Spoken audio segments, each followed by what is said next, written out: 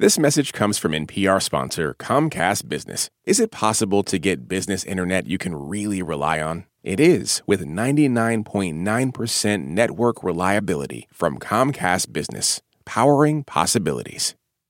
This message comes from NPR sponsor Stamps.com. Every year, one thing is always predictable. Postage costs go up. Stamps.com gives you discounts of up to 89% off USPS and UPS services. Stamps.com has been indispensable for over 1 million businesses just like yours. It's like your own personal post office. No lines, no traffic, no waiting, no long-term commitments or contracts. Sign up with promo code PROGRAM for a 4-week trial, plus free postage and a free digital scale. You're listening to Shortwave from NPR. Hey there, Shortwavers. Aaron Scott here with Julia Simon, NPR's climate solutions reporter. And today we are going to nerd out about the U.S. electric grid. Our mess of an electric grid. Hot mess. Hot mess, indeed. Yes. We know more than half of our electricity comes from planet-heating fossil fuels. And we know to reduce emissions, the U.S. needs to get a lot more renewables on the grid. But there's a problem. Is it that our electric grid is too old and outdated to handle all this new renewable energy? That's exactly right. And thousands of wind and solar projects are waiting years to get online, sometimes 5 years. And this is just when we need all of this new power. Things like the Inflation Reduction Act are incentivizing a big transition to things like electric cars and heat pumps and other devices that need electricity and are only going to further push the limits of our existing infrastructure. Right. And experts agree we are going to really need to ramp up how fast we build new transmission lines if we hope to get closer to our climate goals. But some tech companies have a solution to make the existing grid work better. So today on the show, the surprisingly cheaper and quicker solutions to fix the grid. You're listening to Shortwave, the show that loves to search for the silver lining in an old power line.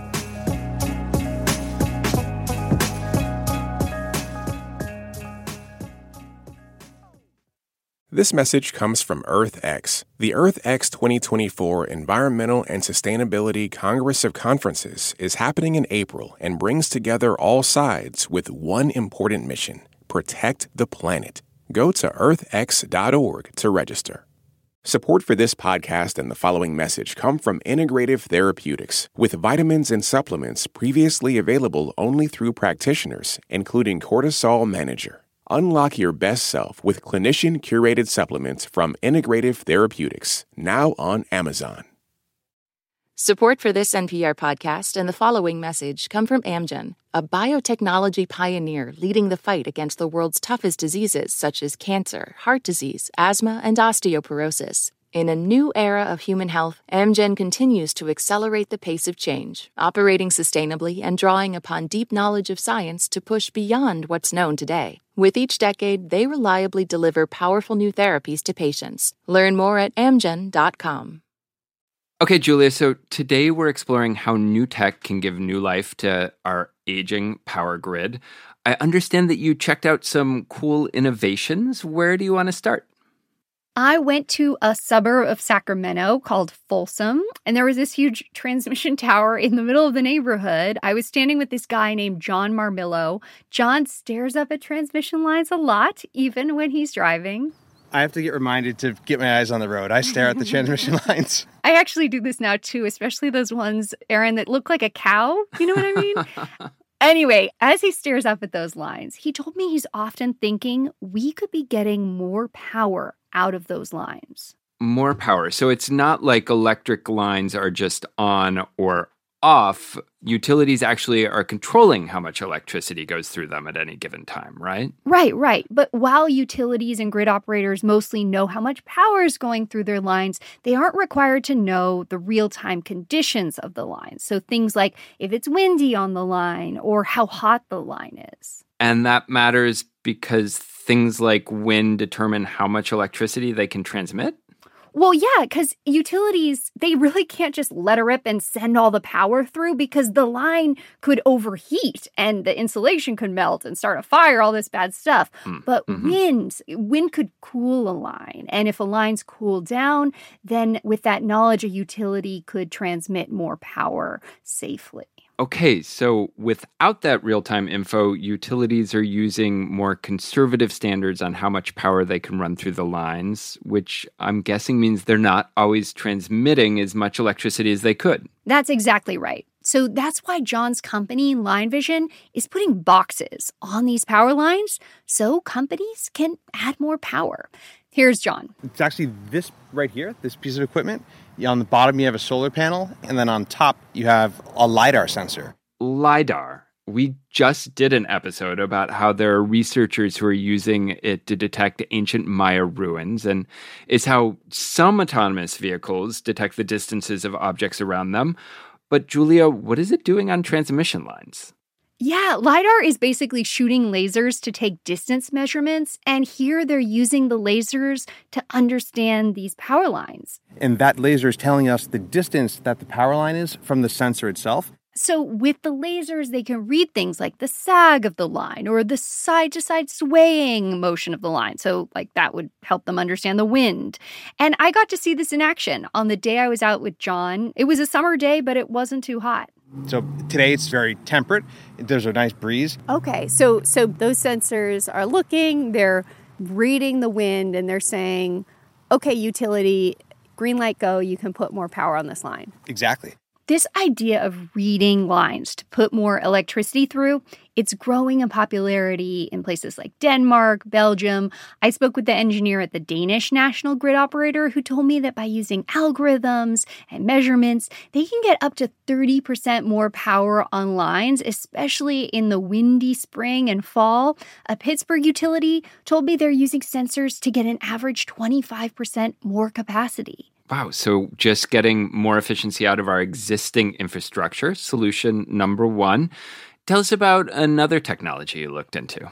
So a lot of the wires in transmission lines in the U.S. use technology from the early 1900s. These old copper wires that sag, they aren't super efficient. So we've basically got antiques powering our civilization, which is very steampunk. And now there are these new fancy wires that can transmit more electricity. They don't sag as much. Some are insulated with aluminum. Some have a carbon fiber core. This is all called reconductoring. Conductors are another word for these wires. So all this means rewiring the lines with more efficient wires. Big words for cool things. Okay, so what is the next solution? Another is this software and hardware that can avoid congestion on the grid because the electric grid is like a lot of roads in a city. There could be traffic jams. Like there's a lot of demand for electricity over here, but maybe the power's over here and it needs to be rerouted. So this hardware and software is basically acting like a traffic control to make the juice flow around the grid more freely? Mm-hmm. And all this tech falls under the umbrella of grid-enhancing technologies, advanced transmission technologies.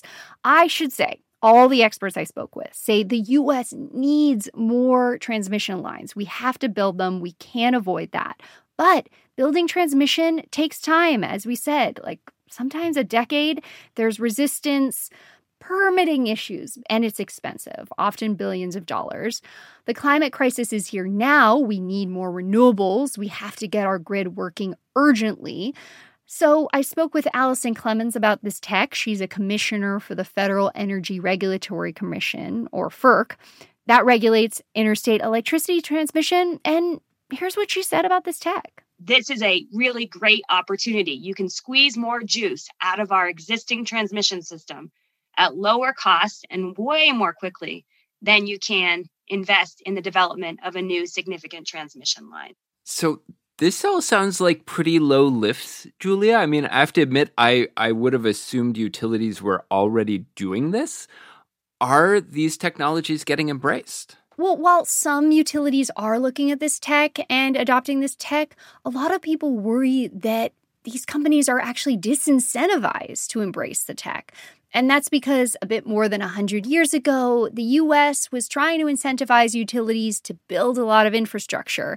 And so the incentive structure that regulators came up with is basically that the more utilities build, the more money they make. Okay, so building big new projects, like, say, a shiny new power plant, can often get them a guaranteed profit, but just upgrading their existing infrastructure to make it more efficient won't necessarily make them any more money. Right. Some regulators worry that this old way of incentivizing utilities to do things doesn't incentivize the right things for the climate crisis. Things like energy efficiency, or in this case, adopting these cheaper grid-enhancing technologies. Here's Marissa Gillette. She's chair of Connecticut's Public Utilities Regulatory Authority. So if you're a utility whose sole incentive is, historically based on how much money can I spend, and that's going to get me more money, then you're being told over here, well, why don't you try this technology? If I'm a utility, I'm not going to be all that excited about that because, all else being equal, I have less of a money-making opportunity. I should note that we spoke with Scott Aronson of the Edison Electric Institute, a leading trade group for utilities. He says dozens of utilities are already jumping onto these innovations, including the laser sensors. Some utilities are actually investing in these new tech companies. Still, Marissa says we can't ignore the potential that many utilities have these mismatched incentives. She says it's economics 101. So are there other ways to get these technologies into more widespread use then? Yeah, the federal government could speed up the adoption of these grid innovations, mostly through FERC. Again, that's the Federal Energy Regulatory Commission. And in fact, late last month, the commission passed a new rule that deals with these long lines of energy projects trying to get on the grid. In the rule, they required that grid operators and utilities have to evaluate many of these new technologies, including those new wires that carry more electricity. Now, Allison, the commissioner from FERC, she noted in the meeting that it's requiring them to evaluate the tech, not requiring them to deploy the tech. It's a low bar, she said. Yeah, I can see that. But the commission is having more hearings about this tech in the coming months, and they will be considering requiring some of this tech, including the tech involving the laser sensors. Julia, thank you for taking us on this tour of the electric grid. Thank you, Aaron, for having me. We'll link to Julia's reporting on transmission solutions in our episode notes. This episode was produced by Carly Rubin. It was edited by Burley McCoy, Amina Khan, and our managing producer, Rebecca Ramirez. Julia Simon checked the facts. Kwesi Lee was the audio engineer. Beth Donovan is our senior director. And Anya Grundman is our senior vice president of programming. I'm Aaron Scott. Thank you, as always, for listening to Shortwave from NPR.